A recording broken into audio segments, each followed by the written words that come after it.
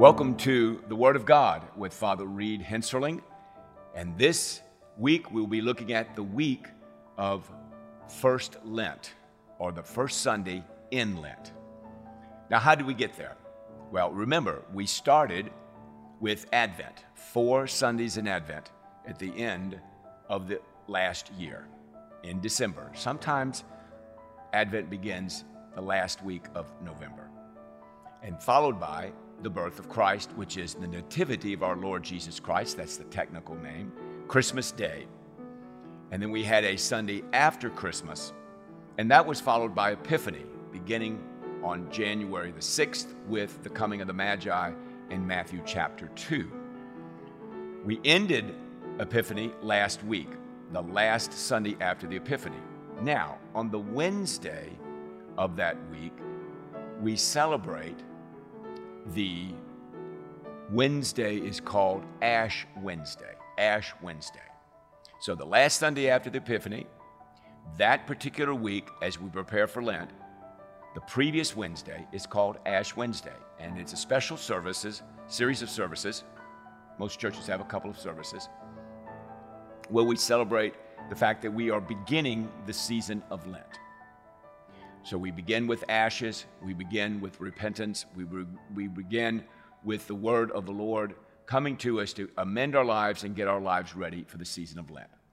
Now, the season of Lent is the most holy season of the church year, culminating with Holy Week, which is Palm Sunday through Easter Sunday, where we celebrate Christ's resurrection on Easter Sunday, and on Palm Sunday we celebrate his entry into Jerusalem. The reason he needed to go to Jerusalem was he was going to die. So he had to be at the place that God wanted him to be in order to die. There are 5 Sundays in Lent. 5 Sundays in Lent. And so we are going to kick off the first Sunday in Lent. And of course, following will be the second Sunday of Lent, third Sunday of Lent, fourth Sunday of Lent, fifth Sunday of Lent, and then, of course, we'll move into Holy Week. And each of those days will have will be special holy days. And they will be very special as we begin to prepare ourselves for Jesus' death on Good Friday and his resurrection. All right. In the week of First Lent, or the first Sunday in Lent, we'll be looking at 3 major scriptures from Deuteronomy, beginning in chapter 8, which is a wonderful chapter, through Deuteronomy 11:28, Hebrews chapter 2 through chapter 5, and the book of John. So now we're going to be looking at the book of John. Throughout the church calendar year, we either choose Matthew or Mark or Luke, but when we are in a important season, we are in John, and we are beginning at the 2nd chapter, and this coming week we'll be looking at chapter 2 through chapter 4, and all of these scriptures are just fabulous. So, for most people, and I hope for your sake, Lent is a very holy time. It's a time of preparation. It's a time of repentance. It's a time of prayer. It's a time of self-reflection. It's a time of study, being quiet, slowing down, and preparing yourselves for the great day when Christ is crucified, when he's buried, and when he is resurrected. All right, let's begin with Deuteronomy chapter 8 through 11. Now remember, Deuteronomy is a wonderful book and an important book of the Bible. It's the 5th book of the Old Testament, and it concerns God's rules and laws for the people of Israel before they go into Israel. So Moses has delivered them, Exodus, from the wrath of the Egyptians. They have wandered for 40 years because of their failure to trust the Lord until all that generation passed away except Joshua and Caleb. And they are banked now on the eastern side of Israel, what is now known as Israel, and they're going to go west under the leadership of Joshua because Moses cannot enter. And while they are getting ready to go into Israel, God tells them the way he wants them to live. Now, the reason that Deuteronomy is such a great book to read is God says to us, here's how I want you to live. Let me give you a couple of examples. Look at chapter 8. which we read about on Sunday and Monday. The whole commandment, verse 1, that I command you today, you shall be careful to do, that you may live and multiply, go in and possess the land that the Lord swore to give to your fathers. So what I'm commanding you to do today, I'm going to tell you what I want you to do, but you must be careful to do it. Now, if you do it, you will live and multiply. I will bless you. Things will go well for you. And you shall remember the Lord the whole way that the Lord your God has led you these 40 years in the wilderness. Remember, they were in the wilderness 40 years. And that he might humble you, testing you, to know that what was in your heart, whether you would keep his commandments or not. So God tests us, but he doesn't tempt us. He humbled you and let you hunger and fed you with manna, which you did not know, nor did your fathers know, that he might make you know that man does not live by bread alone, but by every word that comes from the mouth of the Lord. And then he begins to tell them all the ways, Moses, begins to tell the people of Israel all the ways that God has blessed them. Now, that's an important concept in Christianity. How has God blessed you? And how grateful are you that he has blessed you that way? And now, how can you give of yourself and ourselves as a community to bless the Lord in thanksgiving for all the good things he's done? Now, verse 11, take care lest you forget the Lord your God by not keeping his commandments and his rules and his statutes, which I command you today.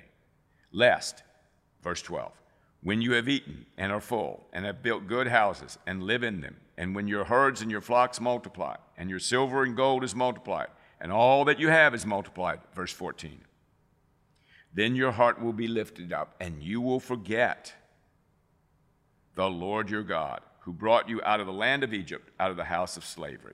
And then he recounts all the great things. So we are not to forget. We are to remember him. We are to know his laws. We are to teach his laws. We are to obey his laws. Now remember, you can't obey what you don't know. So it's incumbent upon us to know what God has said so that we will do it. Chapter 9, which is on Tuesday, Wednesday, and Thursday of this week. Do not say in your heart, verse 4, after the Lord your God has thrust them out before you, it is because of my righteousness that the Lord has brought me to possess this land. Now, God has promised this land.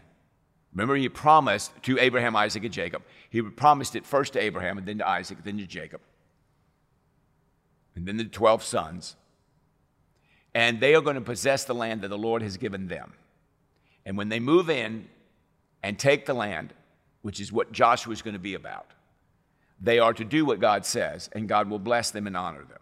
Now remember, the whole idea is for us to get to the Messiah, who is going to save us. In order to get there, we have to have a people, and we have to have land. And we cannot be inundated and infiltrated by foreign groups of people and foreign nations. So there's a purity of Israel that's very, very important. Verse 6, know that the Lord your God is not giving you this good land to possess because of your righteousness, for you are a stubborn people. Basically, he says to them, guess what? I'm not doing this because you're better than everybody else. I'm doing this because I have divinely chosen you. So don't think that you're better than somebody else. Of course, that's a great lesson for us, right? Humility. Don't look down on people. Discrimination, prejudice. We're not better than anyone else. The Lord has blessed us. Now, he has given them the 2 tablets of stone, the tablets of the covenant, verse 11. And then we have the golden calf at the second half of chapter 9, which is real blemish on Israel. And so please read that very closely, and how they made an idol, and God was not glorified in any way by that. In chapter 10, he talks about the new tablets of stone that he has given the people. And he tells them in verse 12 to circumcise their heart, to fear the Lord your God, to walk in his ways, to love him, to serve the Lord your God with all your heart and with all your soul. That's a great scripture.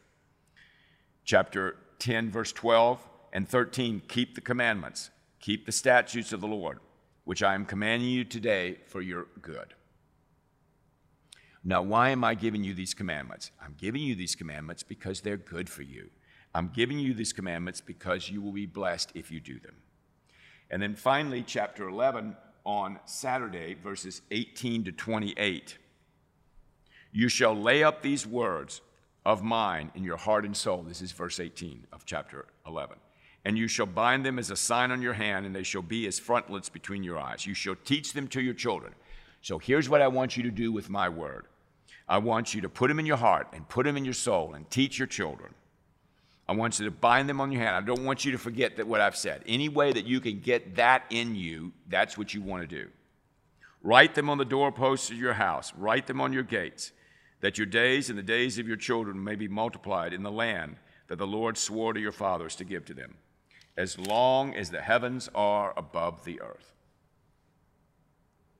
For if you will be careful to do all this commandment that I command you to do, love the Lord your God, walk in his ways, hold fast to him, then the Lord's going to drive out the nations. He's going to bless you. So these are beautiful texts.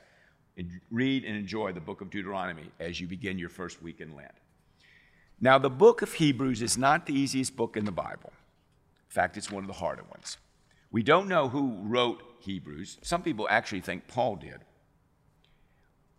Some people think Apollos wrote it, or others, but we don't know for sure. But whoever wrote it has a very profound understanding of the Old Testament and a very profound understanding of Christ and a very deep spirituality. It is an extraordinary book. It's just not an easy book because it requires that the individual understand and know the Old Testament very well. And so we're looking at chapters 2, 3, 4, and 5. And he's talking about how great Jesus is and the significance of Jesus and comparing him to other gods and showing how he is the founder of our salvation in verse 10. He who sanctifies and those who are sanctified all have one source. Since therefore the children share in the flesh and blood, verse 14, he himself likewise partook of the same things, that through death he might destroy the one who has the power of death, that is the devil, this is Jesus, and deliver all those who through fear of death were subject to lifelong bondage. So Jesus' death and resurrection, he just explains, the writer explains to us the importance of that. So again, when you're reading Deuteronomy, unlike when you're reading Deuteronomy, it's about the law, it's about the way you're supposed to live. The language is simple or simpler, and there's a degree of wisdom behind it.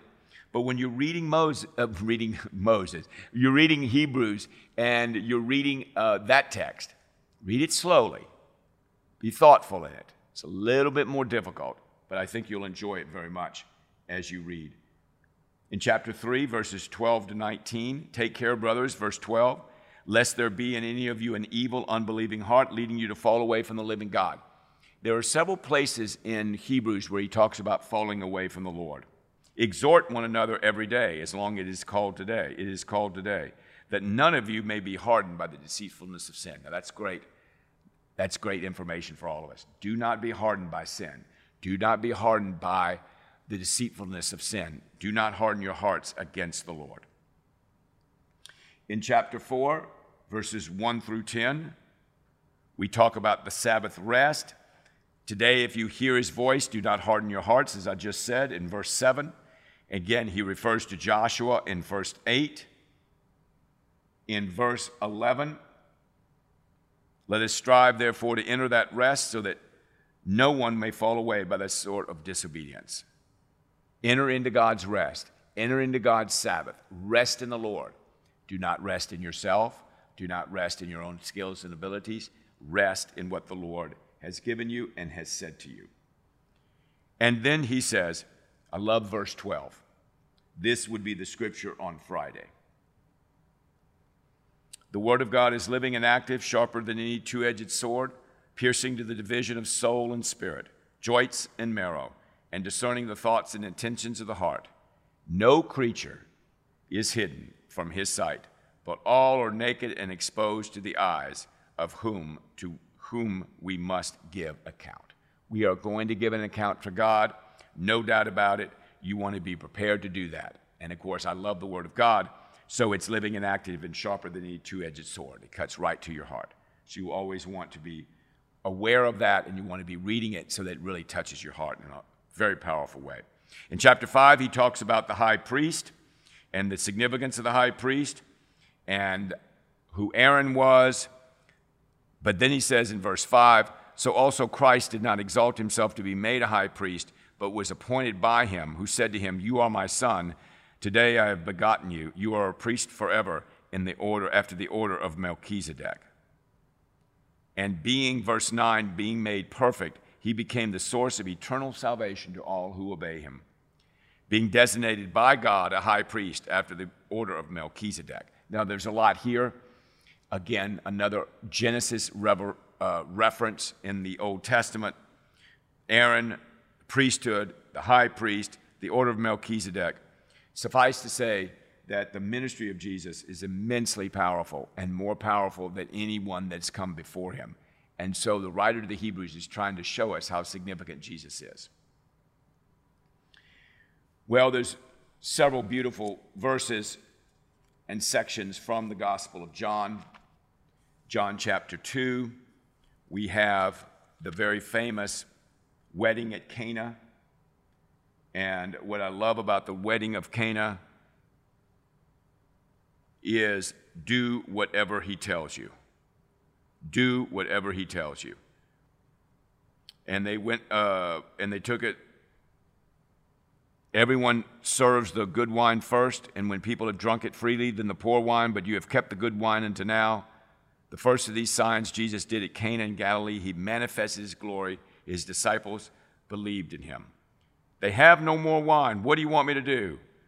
Verse 5. His mother says, do whatever he tells you. Now, if you and I just did whatever he tells you, we'd be in good shape, right? And so Jesus is glorified. He manifests his glory in verse 11, which I just read. His disciples believed in him. He does this miracle by turning water into wine as a miracle to show in John's gospel the sign of who he is. Some people don't believe just outright. They need some evidence. Well, this is pointing to some of the evidence that Christ would give them. On Tuesday, we are looking at Jesus cleansing the temple. Jesus cleansing the temple. This section is at the end of Matthew, Mark, and Luke, but at the beginning of John. And then the famous conversation with Nicodemus. On Wednesday and Thursday and Friday, we look at the great third chapter of John. Very famous. Truly, truly, I say to you, unless one is born again, he cannot see the kingdom of God. Unless one is born of water and the Spirit, verse 5, he cannot enter the kingdom of God. That which is born of the flesh is flesh, verse 6, and that which is born of the Spirit is spirit. Do not marvel that I said to you, you must be born again. You must be born again. And then we have verse 16, for God so loved the world that he gave his only Son, that whoever believes in him should not perish, but have eternal life. God did not, verse 17, a lot of people don't repeat 17, send his Son into the world to condemn the world, but in order that the world might be saved through him. So, he's talking about salvation. He's talking to a very famous person, Nicodemus, who comes to him at night and asks a question, has supposedly a religious person who knows a lot, and Jesus tells him what it means to be born again. One must be born from above. In other words, it needs to be a supernatural action of God. Supernatural. You can't naturally save yourself. God has to come from above to save you. John 22 to 36, this is John the Baptist's understanding of who Christ is, and I love verse 31 and 36. Verse 31, he who comes from above is above all. He is of the earth, belongs to the earth, and speaks in an earthly way. He who comes from heaven is above all. So he's from heaven, and I'm of the earth. He's from heaven, I'm going to listen to him. 36, Whoever believes in the Son has eternal life. Whoever does not obey the Son shall not see life, because the wrath of God remains on him. So if you have the Son, you have life, Zoe, eternal life. If you do not, then God's wrath remains on you. Finally, the last section is chapter 4, the meeting of the woman of Samaria. The Samaritans and the Jews did not get along well, but Jesus loved this woman and was very kind to her. Jesus says to her in 14, "This is the water at the well, drawing water. Whoever drinks of the water that I will give him will never be thirsty again. The water that I will give him will become in him a spring of water welling up to eternal life." So he identifies himself as the person that's going to provide eternal life, which he already shared with Nicodemus in chapter 3. And he's sharing with this woman, being basically a nobody, what the kingdom of God is all about. Now that scripture will end on verse 26. And he identifies himself. In 24, he says, God is spirit, and those who worship him must worship him in spirit and truth. And the woman said to him in verse 25, I know that Messiah is coming, he who is called Christ. When he comes, he will tell us all things. Jesus said to her in verse 26, I who speak to you am he. I'm the Messiah. I'm the one that you've been looking for. I'm the one that is going to save people from their sins. I'm the one that was born of the Virgin Mary. I'm the one that is the incarnate Son of God. So, again, one wonderful way to begin the first week in Lent with Hebrews and with Deuteronomy and with John. And so I pray that you'll have a blessed and a holy Lent, and we will together enjoy that by looking at the Word of God. God bless you.